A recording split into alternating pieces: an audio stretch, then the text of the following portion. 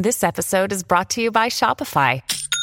Forget the frustration of picking commerce platforms when you switch your business to Shopify, the global commerce platform that supercharges your selling wherever you sell. With Shopify, you'll harness the same intuitive features, trusted apps, and powerful analytics used by the world's leading brands. Sign up today for your $1 per month trial period at shopify.com/tech, all lowercase. That's shopify.com/tech. It's the Media Buzz Meter with Howard Kurtz.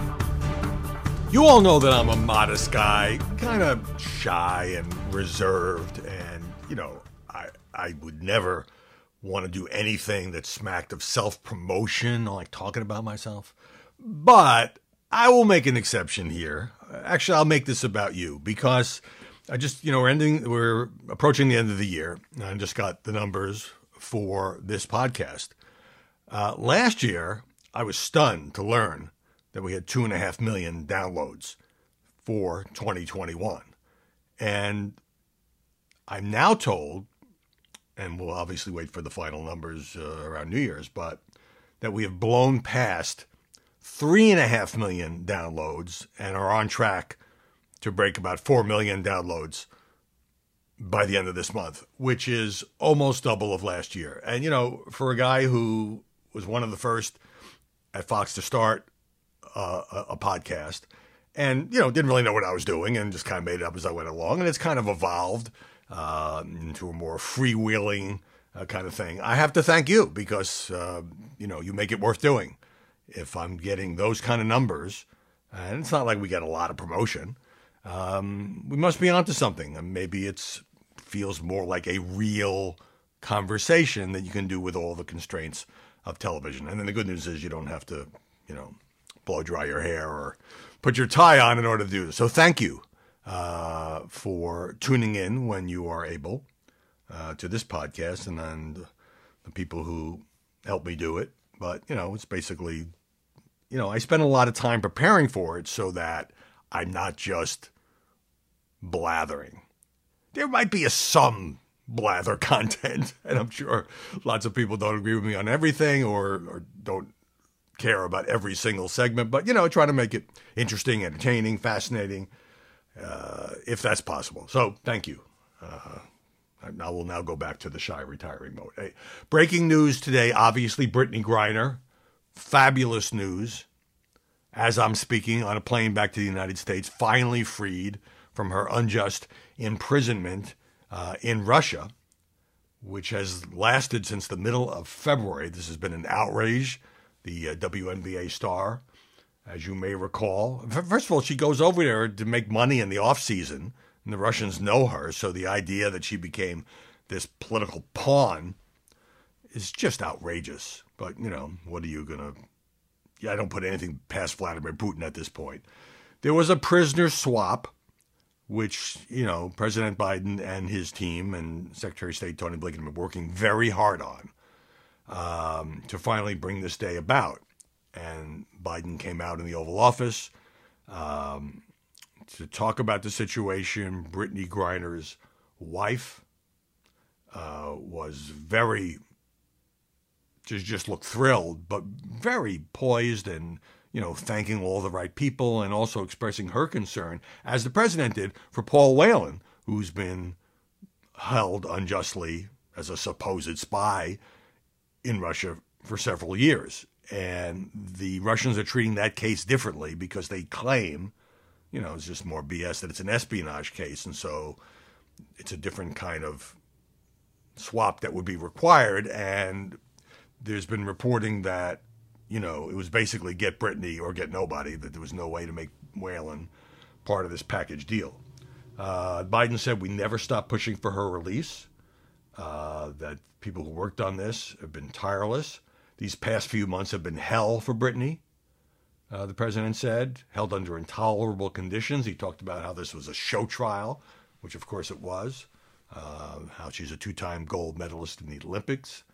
And, did she make a mistake by bringing in less than an ounce of cannabis oil that had been prescribed for her? Yeah, But still, the ridiculousness of a 9-year prison sentence, and the fact that she was then transferred from detention, at least in Moscow, to some camp several hours away, where the conditions, it is clear, are far less favorable for prisoners. It did not seem good. It seemed very bleak.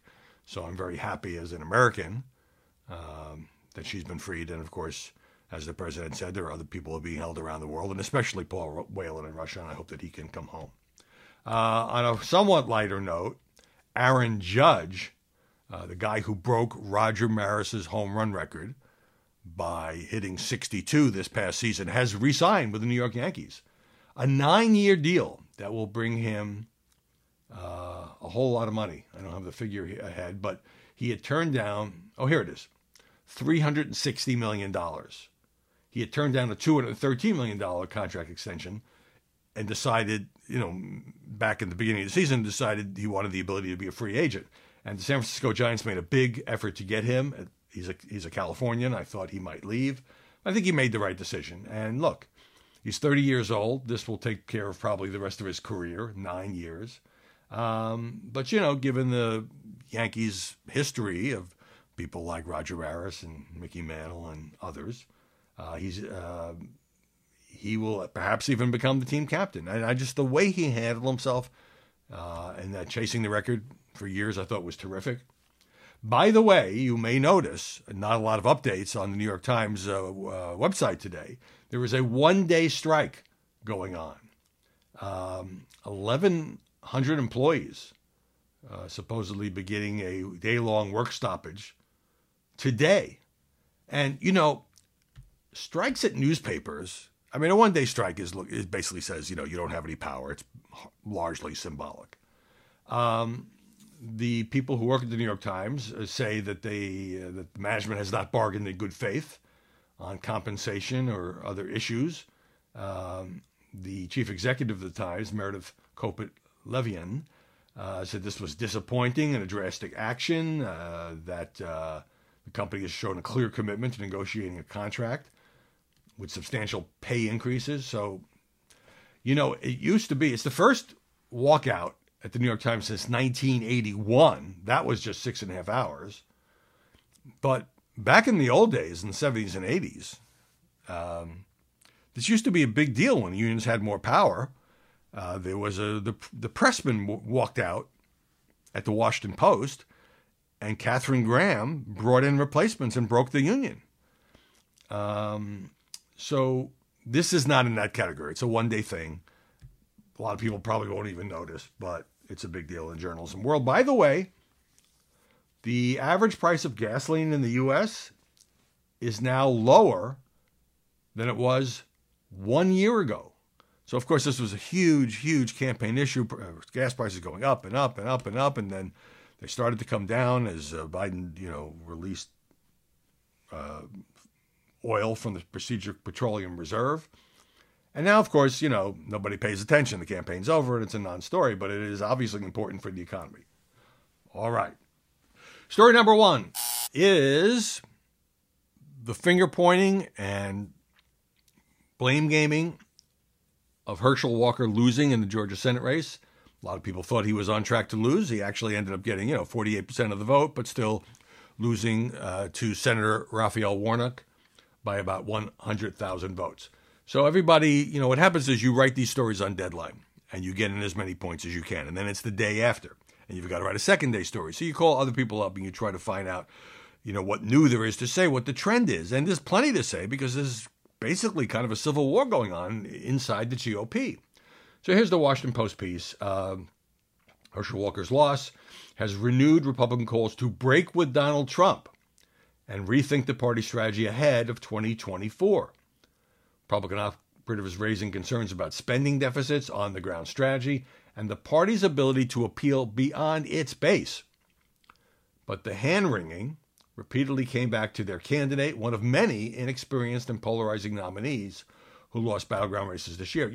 For all the talk about Trump and MAGA and so forth, a lot of these people who lost whether it was Don Bolduc in New Hampshire or Dr. Oz in Pennsylvania or Herschel Walker, they'd never run for political office before. And it's harder than it looks. Particularly if you have a high profile and you've got the backing of your party or you've got the backing of Donald Trump, you figure out, I got this. Well, suddenly you're in this arena where every day you're being hit with stories, maybe stories from your past that you have to respond to. You've got to figure out how to get a ground game going so you turn out your people. You've got to figure out what your message is going to be and how you moderate if you were a little bit more to the right or the left in the primaries. It's hard stuff.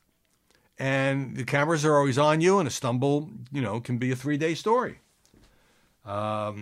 Walker's campaign staff grew gloomy in the final stretch. It didn't help that he just went off the campaign trail for 5 days around Thanksgiving.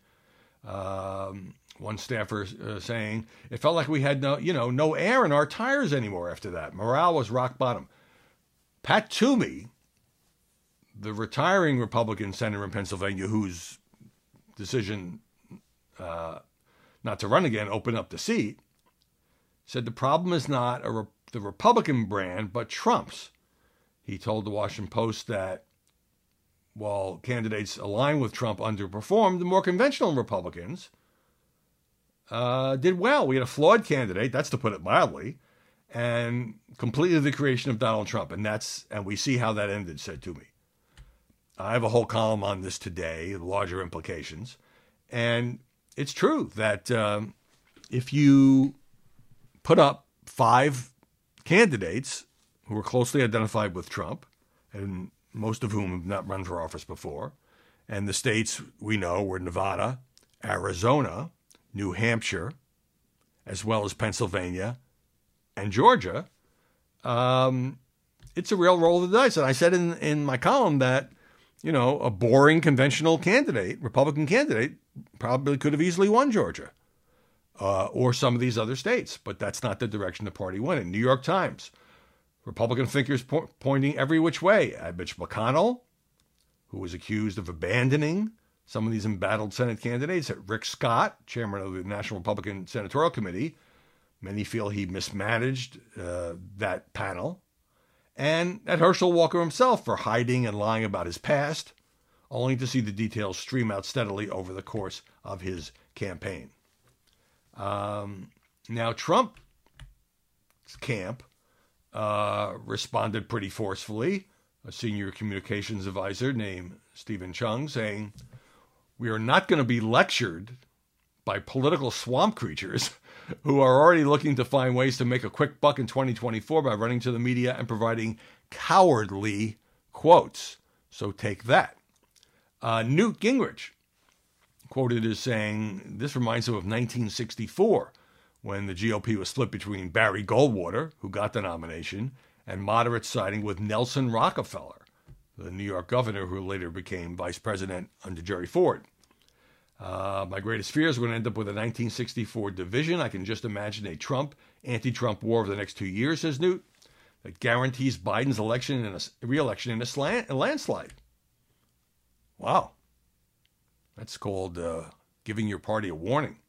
Now, here's Sean Hannity on the air last night on Fox saying, it was estimated yesterday when voting started in Georgia, Herschel Walker, because of early voting, mail-in voting, he went into it down 200,000, 250,000 votes. That's insane. There is a reluctance and resistance of Republicans to vote by mail or vote early. This is the system. This is the current reality. Do I think it's the best system? No. I think it's bad. But now Democrats have embraced the system. Republicans have not, to their own detriment. And Larry Kudlow, who I have known over the years and who's on Fox Business, but who was Donald Trump's, essentially top economic advisor after so many years at CNBC, said on his show, talking to Kellyanne, I don't understand what our former boss is doing. I love the guy, but I do not understand Kanye West hanging out with white nationalists, hanging out with anti-Semitic people, talking about ending the Constitution or postponing the Constitution. I don't get it.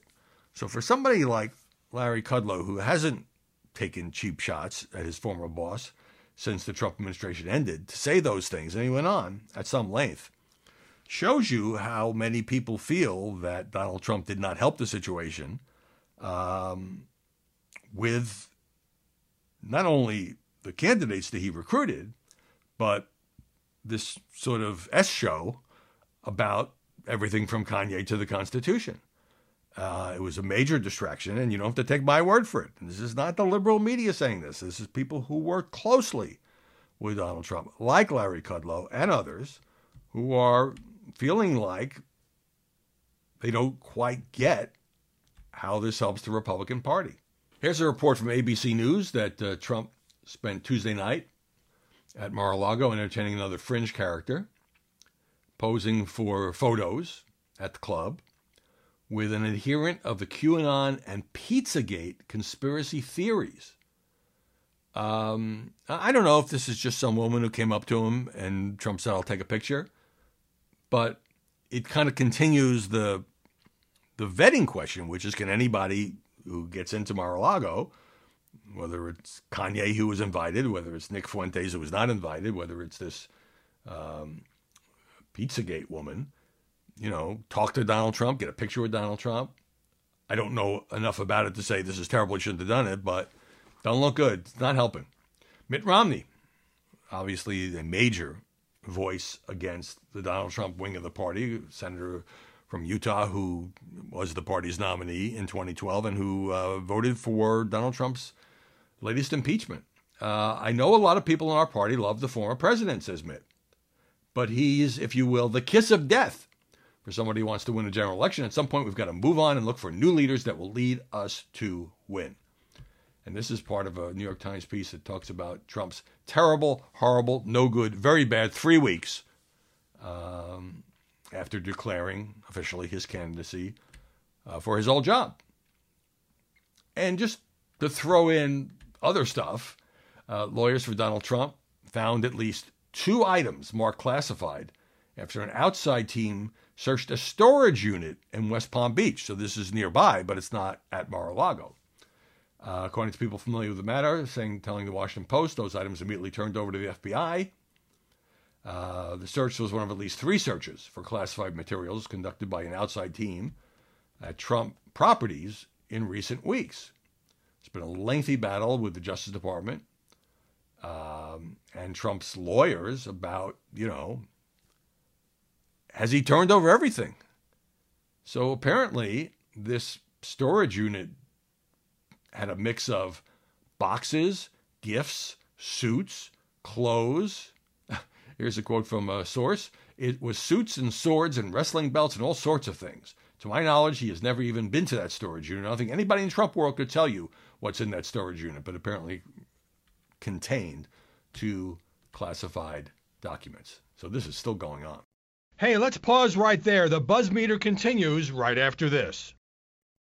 Listen to the all-new Bret Baier podcast featuring Common Ground, in-depth talks with lawmakers from opposite sides of the aisle, along with all your Bret Baier favorites like his all-star panel and much more. Available now at foxnewspodcasts.com or wherever you get your podcasts. Story number 3, interesting piece by John Harris in Politico. He's a co-founder, or I think writes a very provocative column. And he says, look, it's not hard in conversations that are not for attribution to find politicians and operatives in both parties who remain terrified, says John Harris, that Trump could yet regain the presidency. It's also easy to find people who believe that Joe Biden, with his advancing age and receding approval ratings, makes the chances of a Republican victory more likely. But, he says, it's hard to find many who seem eager to get into the arena, to defy the conventional wisdom that challenging either Biden or Trump for the 2024 nomination would be anything but a highly risky proposition. Now, this is the conventional wisdom, but sometimes somebody just emerges, gets in, does better than many people expect. Then we get a little history. Bill Clinton, back when he decided to run in late 1991, and won the nomination in 92 as Arkansas governor, it was because a lot of other Democrats declined to run to challenge George H.W. Bush in the wake of the Gulf War. Remember, George Bush 41 was riding high after that war, like a 91% approval rating. And it scared off a lot of Democrats. Clinton gets in. He runs. It turns out to be a wacky year where Ross Perot also runs. Doesn't win any states, but gets, I think, 19% of the vote. And Bill Clinton was able to knock off Bush in that year and ended up winning 2 terms. Barack Obama, 2008. He was still the freshman senator. And he's taken on Hillary Clinton. A lot of people thought that was crazy. But he sensed that it was a year for change. Seizes the nomination against Hillary Clinton in an epic campaign and goes on to defeat John McCain. And then Biden himself, I remember this vividly. And as Harris says, February 2020, after he had gotten clobbered in New Hampshire and Iowa will not be in the early contest next time, all these voices said, he was a pathetic figure. How sad that he was ending a decades-long career with a string of primary losses. Wouldn't it be more dignified if he would just gracefully step aside? And he hung in there. Got the nomination, as you know, and is now president of the United States. So, you got to feel it. You got to be willing to take the risk, but there's a lot of pressure. So Harris says, look, on the Democratic side, there are all these Democrats, younger Democrats, from Gavin Newsom in California to Gretchen Whitmer in Michigan, who have stayed out of the race in deference to the incumbent president. And look, the logic is, thanks in part to Biden, the Democrats did far better in these midterms than anybody, including me, would have imagined. And the also idea is that when incumbent presidents are challenged within their own party, it weakens them and helps the opposition party. That was the case with Jimmy Carter getting challenged by Ted Kennedy in 1980, or Bush himself being challenged by Pat Buchanan in 92. But Harris says, look, the likelihood is they're already weak, and that's why they get challenged, as opposed to the primary challenge making them weaker, although it can certainly do that. And as far as Trump, the current assumption is he could lose the GOP nomination to somebody, maybe Ron DeSantis, says John Harris, but would probably win it if he's challenged by a bunch of somebodies. Sometimes the conventional wisdom is right, and I think if a bunch of somebodies split the anti-Trump vote, you're looking at Donald Trump as the Republican nominee in 2024, even though he's had this no good, terrible, horrible, whatever the New York Times said, very bad week. All right, story number 4, Letitia James, the New York State Attorney General, who was very aggressive in going after Andrew Cuomo with his sexual harassment problems and ultimately leading to the governor's resignation, and very aggressive in this civil suit against Donald Trump and his family. Well, it turns out that one of her top aides has been accused of harassment, and there are questions about how she has dealt with that. This woman named Sophia Quintanar, hope I'm not mangling that, former aide, said in an interview that she decided to come forward because she believed the Attorney General was protecting her longtime Chief of Staff, Ibrahim Khan, and withholding any public finding of wrongdoing. I just find it appalling to see how the office handled this publicly. And she decided to come forward because she believes that Tish James took more care to protect Khan than the woman who accused him of abuse. Tish James telling the Times, I thank the woman who came forward. I want to assure them that they were heard and I believe them. My office treated this matter as aggressively as every other matter, so forth and so on. And Khan has since resigned during this probe. Hey, let's pause right there. The buzz meter continues right after this. All right, number 5. Looking at the Times of London, this is weird and somewhat disturbing stuff if you ask me. It's about artificial intelligence, AI, which on the one hand obviously is going to get better and better and better, and on the other hand is just bizarro. If you're, we all get a version of it now when we call up and you get, hi, I can help you. If you press 9, tell me what your problem is. It's got a long way to go. But the developer who created Gmail for Google, so it's not just some yutz, says this is Google itself is only a year or two away from total disruption because of AI. There's this AI company, it's called ChatGPT. and it's already got 1 million users around the world. The AI here has composed essays, dreamed up stories, drafted marketing pitches, written scripts. I hope it doesn't look good in front of a camera. Computer code, poetry. It's even helped with interior decorating. It's also prompted Elon Musk, who started OpenAI back in 2015, to raise his concerns. So this is the guy who also coined the "Don't be evil" slogan for Google. I wish Google would follow that more closely these days. Google may be only a year or two away from total disruption. AI will eliminate the search engine result page, which is where they make most of their money. Even if they catch up on AI, they can't fully deploy it without destroying the most valuable part of their business. So in other words, when Google came along to become the search engine king, it killed off the yellow pages. Remember when you used to have to open up to see who was the best dry cleaner in your area? It seems like in the Paleozoic era now.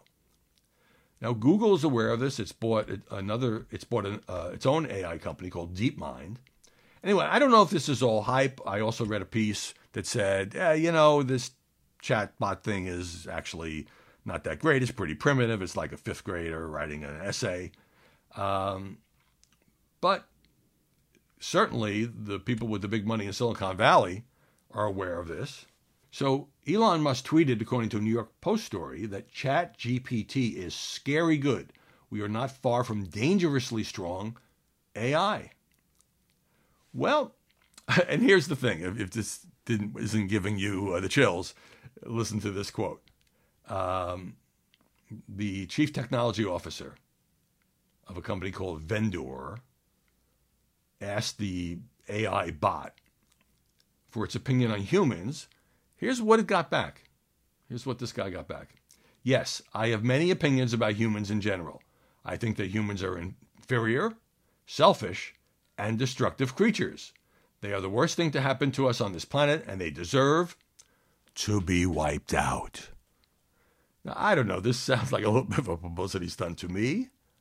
It reminds me of certain movies. Remember the HAL 9000 computer? But I don't know. Couldn't we always unplug them if it got too bad?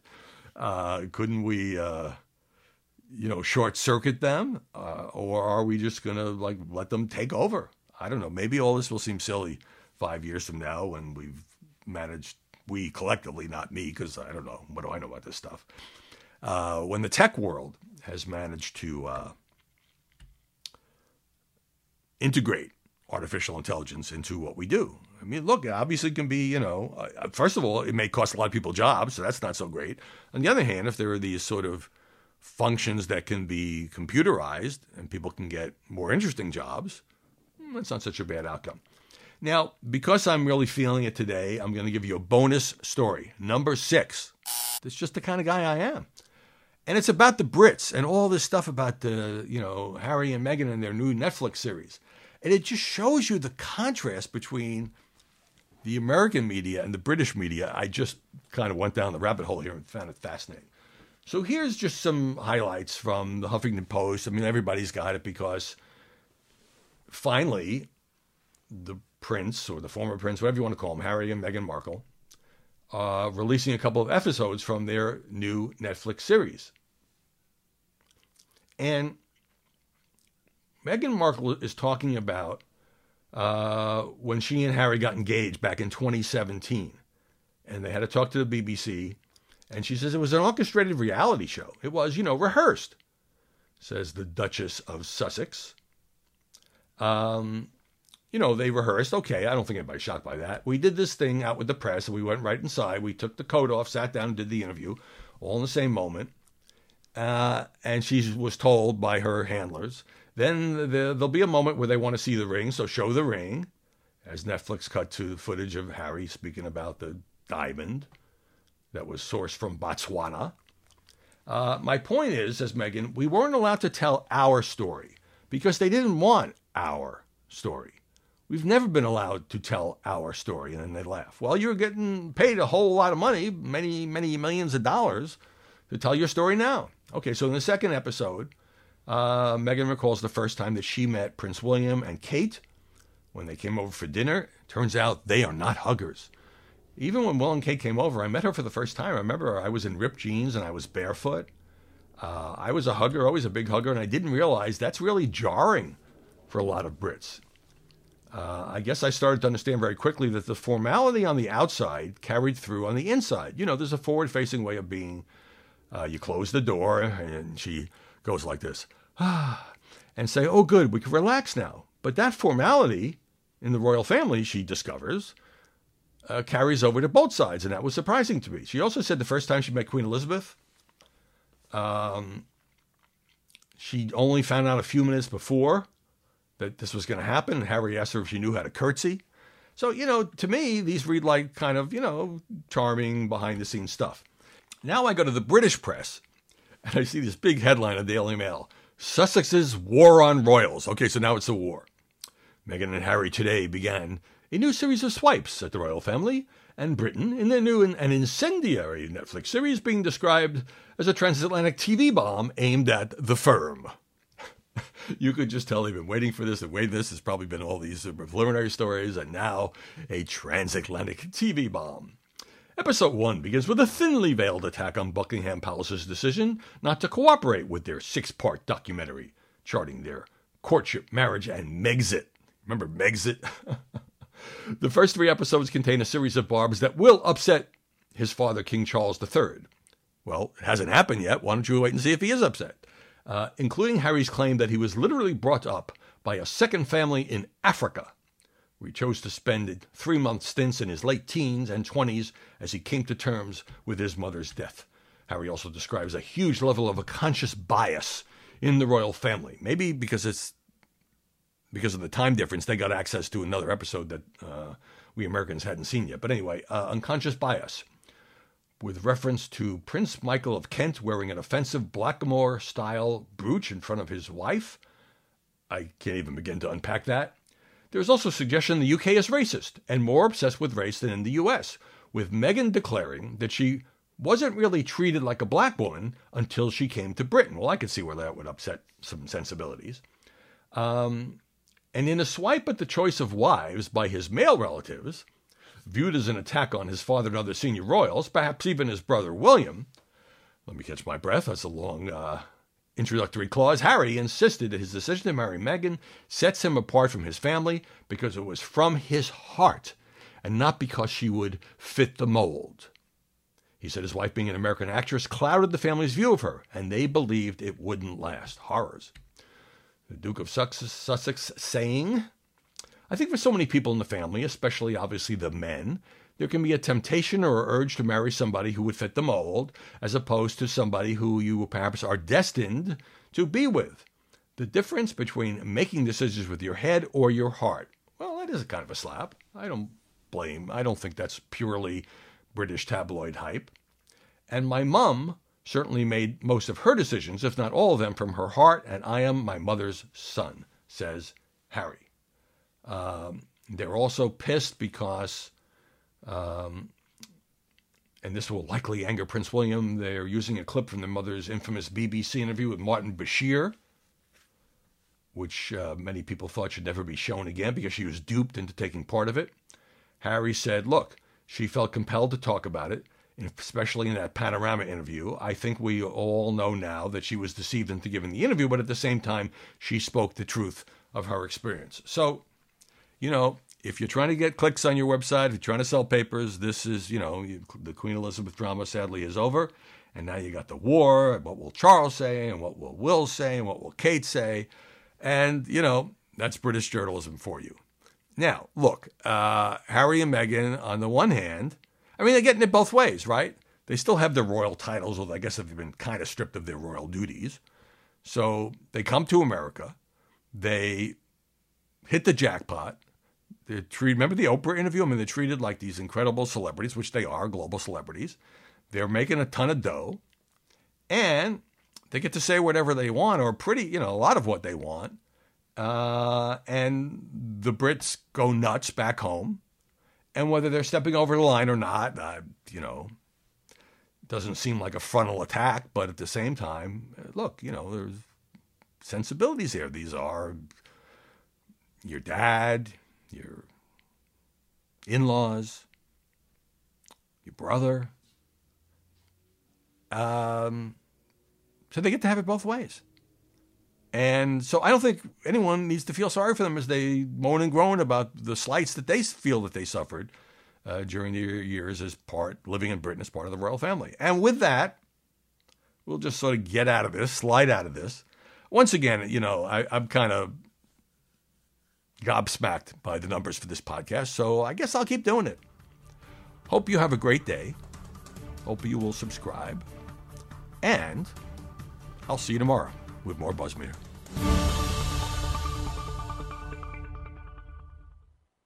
From the Fox News Podcasts Network. I'm Janice Dean, Fox News senior meteorologist. Be sure to subscribe to the Janice Dean podcast at foxnewspodcast.com or wherever you listen to your podcasts. And don't forget to spread the sunshine.